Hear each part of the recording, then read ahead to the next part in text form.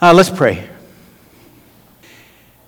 Our Father in heaven, it is good to be in your house, together as your people, and in your presence. There is really no better place for us to be. We know, Lord, that you are with us always, no matter where we go, that we are never alone. But oftentimes we feel alone, and we don't sense your presence. We're not aware of your presence, and we are the poorer because of that.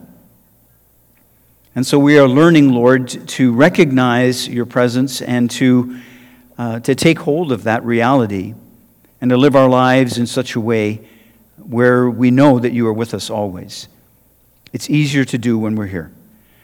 When we're gathered together as your people, when we are able to worship you with the gift of music and the gifted musicians that you have provided to lead us in worship, these songs that reach into our hearts and free our spirits to sing and to soar and to think about your goodness and your grace and your love, it is easier for us to believe that you are with us. So in this moment we receive. And we receive gladly, and we thank you, Lord, for your faithfulness. We thank you that even when we don't sense your presence, you're there. Even when we are faithless, you are faithful. Even when we are weak or struggling or challenged, you are there. And so as we open your word today, we pray that, Holy Spirit, that you would come, that you would make your word come alive in our hearing and in our hearts, that you would use this time in your word to convey to us what it is that you want to say about Jesus and our Father in heaven. And we submit this time to you in his precious name. Amen. So we're doing a couple of messages this summer on questions that came to us from the congregation. Earlier in the spring, we asked the congregation for some input on what they would like to have a sermon about this summer. So Jim did one last week, I'm doing one this week, and then Howard is going to do one the week after that, and then I think we have one coming up in August as well. And they were great questions that came from everybody, and we went through them all together as a staff and tried to kind of pull the ones together that seemed similar to make clusters. We had about 20 or 25 questions come all together, and we wanted to cluster them together. And the one that we're going to do today is a really good question. It's this one. Why do we pray for wellness or healing when it might be God's will to take it from us? Shouldn't we be praying for understanding and comfort? It's a great question. And it's one that I really wanted to address, and I'm going to take a few minutes to talk about why I chose this one, because I think it's a question that we want to understand that there is no easy, glib answer for. And I don't want to pretend that there is. It's a deep question. There can be all kinds of things behind such a question. There can be personal pain. There can be past experiences. There can be lack of hope. There could be, the desire for theological correctness. There can be all kinds of reasons behind this question. And I don't know who asked it. The questions were handed in anonymously, and so that's not my concern. But what I wanted to do was to just take a few minutes to tell you why this question impacted me, so that I wanted to make sure that it was one that we talked about this year, because it's certainly not an academic subject in any way at all for me or for the rest of us. A number of years ago, probably a few years ago, as I began to really be led in a deeper understanding of the kingdom of heaven and the reality of the kingdom of heaven now as a present reality and not just a glorious future reality, and we've just spent a lot of time talking about that. But as I was becoming more and more convinced of that truth and reality, one of the things that impacted me by it were the signs of the presence of the kingdom that Jesus gave to the disciples. And he said, just as I did these things, you will do these things. And so go out and raise the dead and cleanse lepers and heal the sick and cast out demons. And as you do this, proclaim that the kingdom of heaven is near. And he was saying that these were the kinds of things that went with the breaking in of the kingdom, the freedom, the healing, the releasing of people from the bondage and the suffering of sin. And these were things that Jesus enacted and the disciples enacted. And of course, we were wrestling with, well, so are they still present realities today? Does God still do those things as evidence of the presence of His kingdom on earth today? And I believe that He does. And we've been talking about that. We spent time about that 2 years ago as I was becoming more and more burdened for this subject of healing and why we didn't see more people being healed in our church. And I began to talk to people and say, we should really be talking more about this. And I had lots of people saying, well, Kev, you don't want to get into that because you don't want to get people's hopes up. Because the reality is that many people are not healed. And many good Christians, many churches, many of us have had a long and lengthy journey in the faith, knowing person after person after person after person who has not been healed. And it's worn us down. And it's made us perhaps believe that maybe that's not something that God does or wants for us anymore.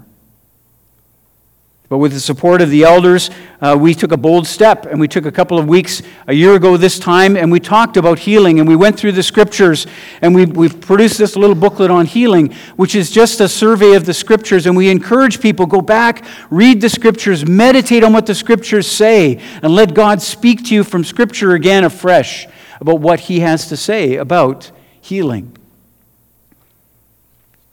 In that last year, it's been a tough year. It hasn't been lost on me. At the same time that we were doing those messages, as I mentioned to you a few weeks ago, Roger Stanger had his diabetic episode right in the back, right back there.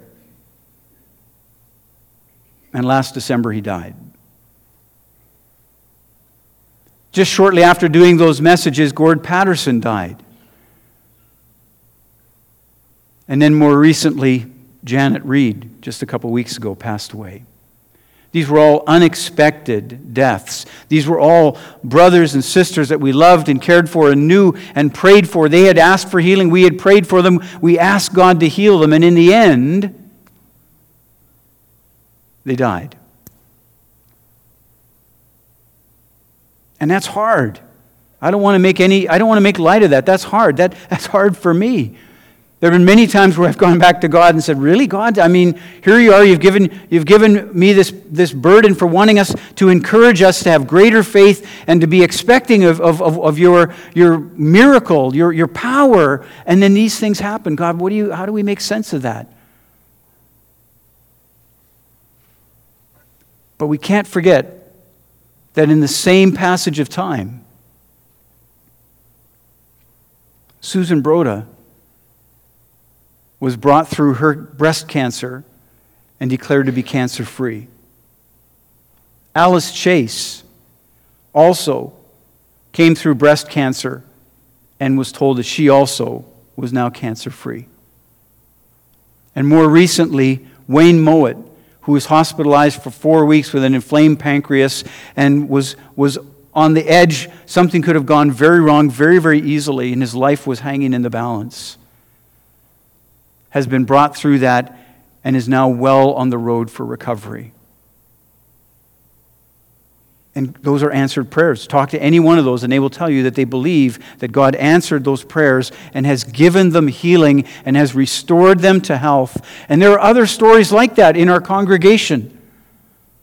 Many other stories like that. So what's the difference? What is the difference? How do we make sense of that? Well, that's what we're going to be talking about today. And as I said, it's not an easy question to answer. It's difficult. And it's one that greater minds than mine have weighed in on in the past. John Stackhouse is a theologian, professor, who wrote a little article recently called "If Sorrow is Stalking You."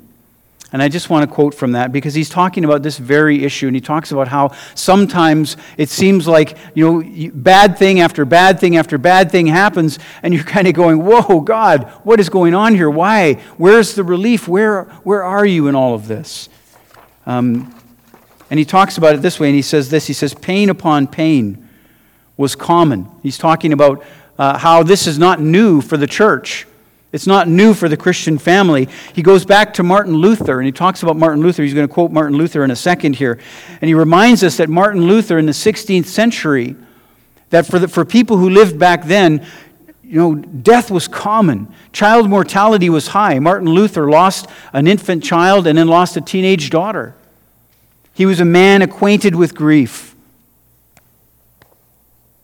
And he says, this is Stackhouse saying, pain upon pain was common, but no less terrible for its frequency. Luther needed somehow to cope with his own grief and counsel those in his charge. And he gave them this advice: don't try to figure it out. When we've gone as far as we can in our reasoning, we come to the edge of a yawning darkness, as wide as the Grand Canyon, but seemingly bottomless in its depth. Luther warned us, don't go further. Do not attempt to survey that valley of the shadow of death. Don't try to figure out why God allowed this particular suffering into your life or another's, but He hasn't seen fit to tell you why. Why not? Because Luther says you'll lose both your reason and your faith. You'll lose your grip and fall into the abyss. Down and up will be lost to you. Clear categories of right and wrong will seem to change position. Good and evil will trade places. You will not be able to sort it out, and you will end up cursing God in the process. That's what Luther said. So what do we do then? What is the answer then, he says? Cling to Christ. Cling to Christ. Part of the reality of this kinds of suffering and unanswered prayer is the fact that there is a depth of mystery here that we simply cannot understand. And the harder we try to understand it, the deeper the pit becomes. And so we have to be able to approach it another way. We have to find another way of tackling it, and that's what I want to share with you today.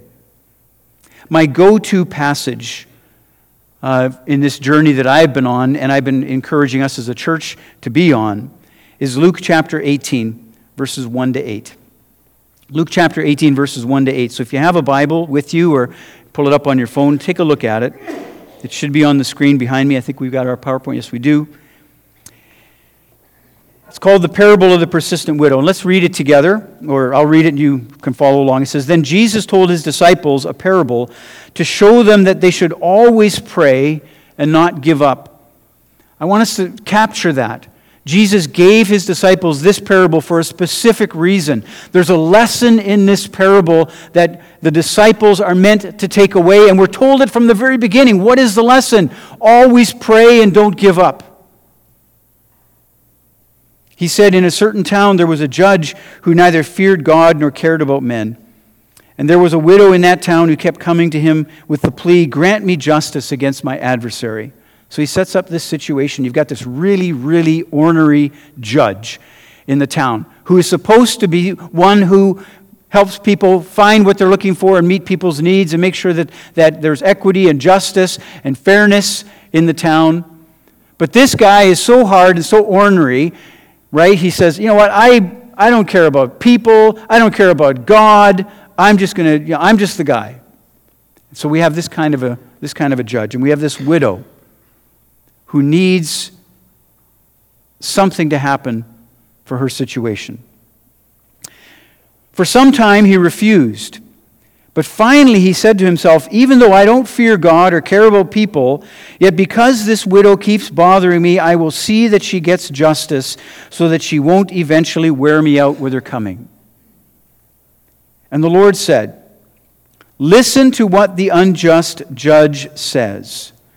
And will not God bring about justice for His chosen ones who cry out to Him day and night?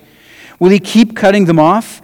I tell you, He will see that they get justice, and quickly.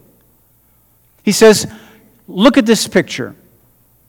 Listen to the judge, this unjust judge, this carnal human being, this egotistical person who is unjust in every way. even he will eventually concede to the widow's pleas and say, okay, I'll give her what she wants just to get her off my back. That makes sense to us. And Jesus gives us this picture, and he sets this picture over here, and he says, take a good look at it. Because God is nothing like that. Your Father in heaven is nothing like that. Your Father in heaven is the opposite of that. He is the opposite of that. He says, however, when the Son of Man comes, will he find faith on earth? It's a bit of an enigmatic parable because the parentheses at the start and the finish are really important for us to understand what Jesus was trying to say and what Luke is trying to say as he carries this parable forward in his gospel. Jesus gave them this picture so that they would pray and not give up. Why? Because there are times when life is hard. There are times when the Christian life is hard. There are times when the Christian journey requires perseverance. There are times when the tendency will be to give up, when the tendency will be to surrender, when the tendency will be to say, God doesn't care, God doesn't see, God doesn't care. And Jesus gave this parable and he said, here, remember this. Remember what your Father is like. Remember what God is like. In other words, if this is your circumstance and you are waiting and struggling and suffering, don't equate that with an uncaring, unjust God who simply isn't hearing you. Because that's not true. That's not what's going on. Something else is going on, but not that. And then he says, when the Son of Man comes, will he find faith on earth? The parable is meant to remind us of the importance of faith, to remind us of the primary need that we have for faith. That faith is the thing that is going to keep us going. Faith is the thing we hold on to. Faith is the anchor that keeps us tethered in difficult times. And Jesus says, don't lose your faith. Don't give up on faith. And that's the purpose of the parable. And you know, when I looked at this, and one of the things we've been doing for the last couple of years is really trying to encourage greater prayer and greater prayer ministry. We have prayer teams here on Sunday mornings. We have people that will go and meet with people to pray. Our elders are meeting with people to pray. We're bringing our needs and our concerns and our trials and our triumphs to God as a community more and more in prayer, more than we've ever done before. And that's a good thing for us to do. And one of the reasons we're doing that is because I see in this parable, Jesus says, pray and don't give up. Pray and don't give up. There's something in here, and I don't exactly know what it is, but there's something in this parable between Jesus saying you need to pray and not give up and have the faith to not give up. And those two things somehow go together. And those two things somehow bring this all together. Even when we're suffering, or perhaps especially when we're suffering, or when we're waiting. It can sometimes be even harder if it's someone that we love who is suffering and we're waiting and praying for, and we're feeling helpless because we can't really do anything to help. They're in God's hands. Christopher Sitz is a professor at Wycliffe College and professor of history. He wrote recently in one of their articles about his wife Elizabeth's 5-year journey with lung disease. She was a young, vibrant 60 years old. They were very active. They were involved outdoors. They were doing all kinds of events just in the prime of their life, when she was diagnosed with this lung disease, and she very quickly went downhill. The time came when there was going to be nothing that could save her short of a double lung transplant, and she was waiting and waiting for lungs to become available. She got sicker and sicker, and she ended up going into the hospital, and the doctors estimated that she had 2 days left to live when a pair of lungs became available. She was immediately medevaced to another city where they could do the transplant. And they did the double lung transplant, and for 6 days she lay in a coma after the surgery. And they weren't sure whether she was going to wake up or not. They didn't know if she was going to survive or not. On the 6th day, she did wake up. And she's gone on to make a recovery, and they're living their life, and she's healthy as a double lung transplant person, and they're very actively involved again. And he's written about this, and here's one of the things that he says. He says, there are lots of stories of people who suffer terribly and don't make it, and that is a story to tell. For every one of us who has lost something or who knows loss, that's a real story. And as a community of faith, you and I enter into that grief, and we share that grief because that grief is real. It hurts. It sucks that we didn't get the answer we hoped for. And we'd be lying if we pretend otherwise. But, he says, it is equally defying to have somebody make it. And people do make it. And people are healed. And God does bring people through and restore people to health. And that is equally a miracle.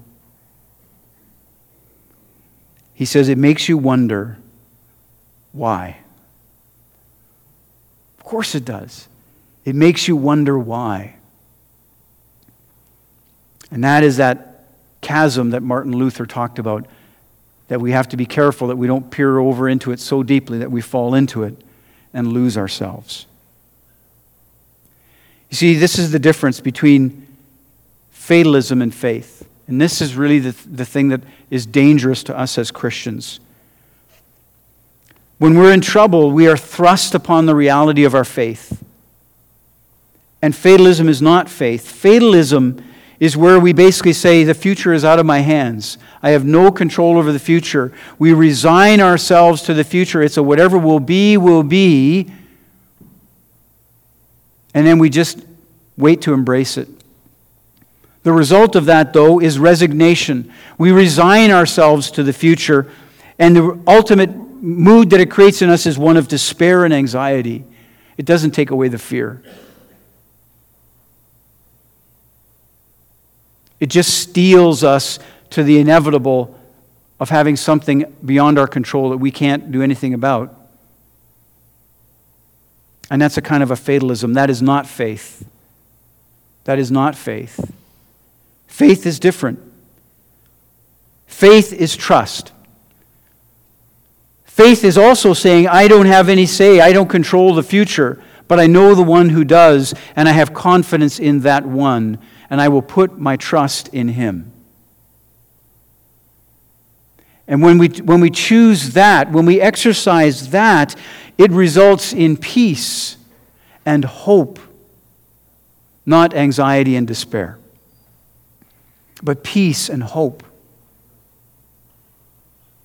And then whatever God chooses to do and whatever God chooses to do it, and there can be lots of reasons why God chooses to do things differently that you and I can't always understand. But whatever God chooses to do, then we're okay with it. Because our trust is in Him. Our confidence is in Him. What are we trusting in? In Matthew chapter 7, verses 7 to 10, it says this, and we could go to all kinds of places in the Bible that talk about the goodness of God, that talk about the trustworthiness of God. And we all know that, and we would agree with that. It's when we get into the pit and we're there in that situation, that's when we begin to wrestle with it, right? Or when someone we love is there and in that pit and we're wrestling with it on their behalf as well. Is God a good God? Is He trustworthy? Jesus says this in Matthew chapter 7, "Ask and it will be given you, seek and you will find, knock and the door will be opened to you, for everyone who asks receives, he who seeks finds, and to him who knocks the door will be opened." That seems pretty one-sided. That seems pretty positive. Jesus saying, look, here you go, open invitation. But then he goes on and says this, "Which of you, if his son asks for bread, will give him a stone? Or if he asks for a fish, will give him a snake?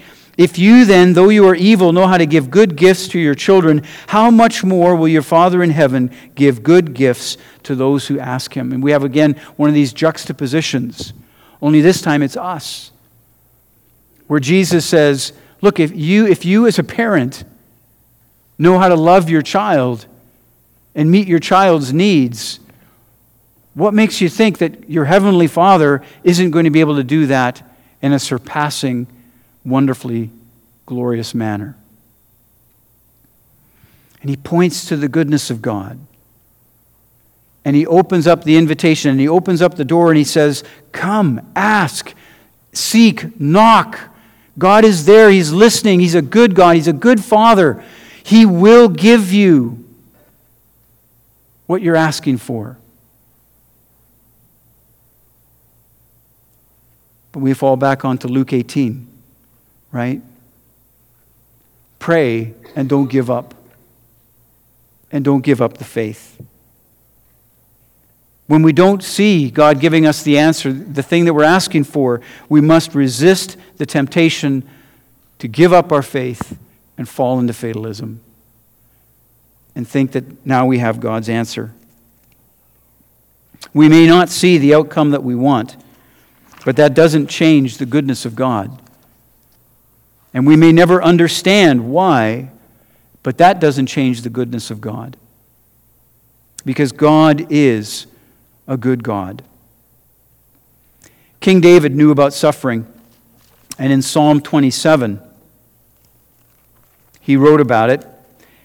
And according to Jewish tradition, he wrote about this at the time that he was on the run from King Saul. King Saul was out to get him with his armies. You'll remember the story. He was being pursued, and this went on for quite some time. And some of the escapes, if you read 1 Samuel, some of the escapes were pretty harrowing. David had some near misses. There was one time where Saul brought 3,000 of the best troops from all of Israel down to hunt down Saul and his 600 men. David had been betrayed. People had said, here's where he's hiding. Saul brought the army, and as the scriptures describe, as there was a hill, a kind of a large hill, and as Saul and his army were going around one side of it, David and his 600 men were going around the other side, and the only thing separating them was that hill. But the scriptures say this, but God did not deliver David into Saul's hands. God was in the hill. God was the hill between the army and David. And David writes about that in Psalm 27, where he says this. He talks about what it is to trust God and seek God. But here are the two verses that I really want us to think about today. In verse 13 and 14, he says, I am still confident of this. I will see the goodness of the Lord in the land of the living. David's expectation was that God was going to meet his need now, in this life. That David was going to be there for him now. Or that God was going to be there for him now. That God would do something to help him now. And that's where David had his confidence. He believed that God was a good God and that God would look after him. He didn't have this kind of theological framework that said, well, all my trust is in God ultimately taking care of me in the future. That's obviously true. But this is a God who cares about our here and now as well. This is a God who's here for us now. So he says, wait for the Lord. Be strong and take heart and wait for the Lord. That word wait in the Hebrew is the picture of being woven together, of things being intertwined. The picture here when he says wait for the Lord, it's to be so trusting in God, so wrapped up into God. It's like you and God are woven together, inseparable. And he says, that's what we're doing. Trust in God with that kind of trust. Be strong and take heart. Keep our faith. Keep believing. Keep trusting in God's goodness. Don't give up on that. Don't believe that God has given up on you or your loved one, because He hasn't.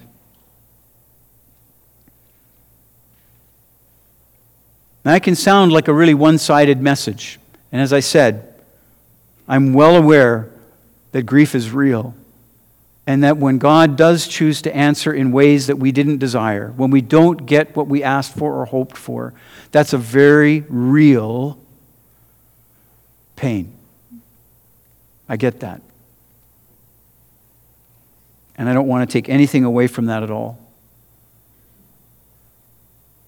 But because that's the reality sometimes, it is not the reality all the time.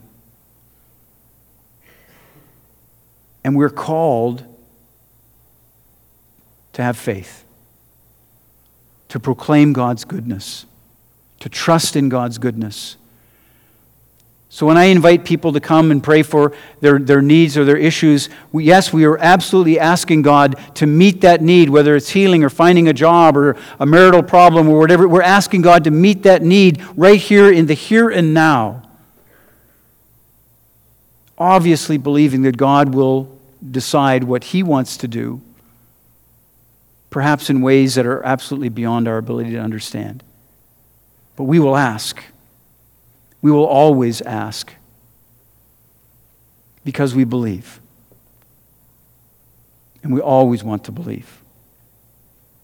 I want to encourage you to listen to the words of this Lauren Daigle song called Trust in You as a way of ending the message.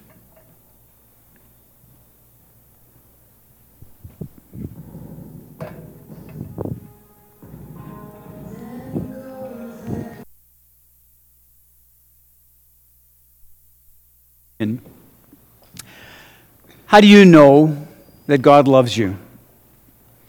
Especially at times where you feel that maybe God is distant or God is not listening to your prayers or certainly not answering your prayers the way that you hoped for. Things that you are struggling with, things that you are wrestling with. You are, by faith, doing exactly what we've just talked about. You're coming to God over and over and over again with your need. You're saying, God, here it is. I'm asking, I'm seeking, I'm knocking. And you're not getting the answer you're looking for. The devil will come along and he'll whisper in your ear, you see, God doesn't care. God doesn't care about you. God is stern. God is punishing you. God is out to crush you. God is unreliable. Look at the story of Job. After Job had lost everything, his wife came to him and said, oh, come on, Job. Curse God and die. Get it over with. God's clearly abandoned you. Just give up on this silly ideology of yours. Curse God and die and get it over with. And Job said, though He slay me, yet I will praise Him. Job wrestled terribly. He didn't get answers. He suffered terribly. But he said, I will not give up my faith. How do you know God loves you from the depth of the pit? This is how.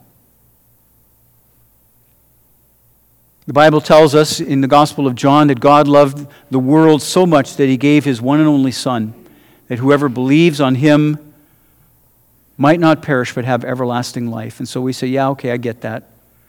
Jesus died for my sins so that I could live free, have eternal life, and I can be forever, with Him in the kingdom of God. Yeah, that's all good. Yeah, that's my hope ultimately. That's good stuff. But I'm hurting right now. I'm needing right now. I'm lacking right now. What does that do for me right now? In Luke 15, Jesus tells 3 parables about lost. The lost sheep, the lost coin, and the lost son. And those parables are meant to teach us something about God, the nature of God. And that parable of the lost sheep is that God, the shepherd, leaves the 99 and goes after the one.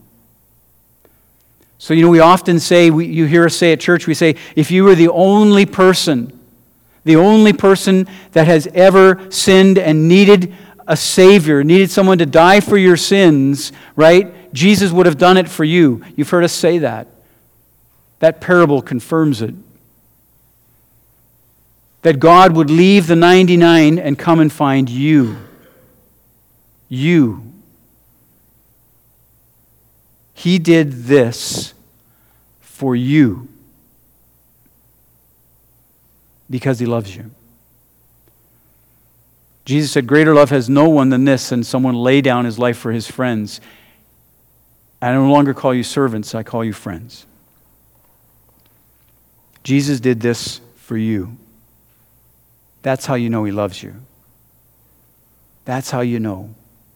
Whatever else might be going on, whatever else is not getting answered, whatever else the cloud looks like that you might find yourself in from time to time, this is your safety line. Because this is rock solid. This is unmoving. This is the unmoved mover of creation. That He would give His life for you because He loves you. So whatever else is going on in our lives, it's not because God doesn't love us or care. So we can trust Him. Let's pray. Father in heaven, You are a good, good Father. We sing those words. Holy Spirit, could You help those words to find a home in each of us deep in our hearts? Because they're true. Keep us from the evil one who wants to snatch away those words or to water them down or make them somehow less meaningful than they are. Especially now when we come to the table where we take of the bread and the cup, symbolizing and reminding us of how far Jesus went in His love for us, how far the Father went by sending His Son in His love for us. This is love. Jesus' death on the cross. This is love. So help us to receive it. Help us to receive Your love. Translate this act of communion into whatever our love language is so that we can receive it, Lord, as Your gift of love and Your promise to us that You are who You say You are and that we are in Your hands. And we can trust You with whatever. That won't stop us from asking, seeking, and knocking and coming to You, Lord, and pleading for Your intervention when we need it, because we need You day by day. But here we pause, and here we receive, and here we give thanks, because we know that whatever else might be happening in our lives, this is truth. This is our baseline. Would You bless this bread, bless this cup as we take in this communion. Thank You, Lord Jesus. Thank You, Father. Thank You, Holy Spirit, for Your gift of love. We pray in Jesus' name. Amen.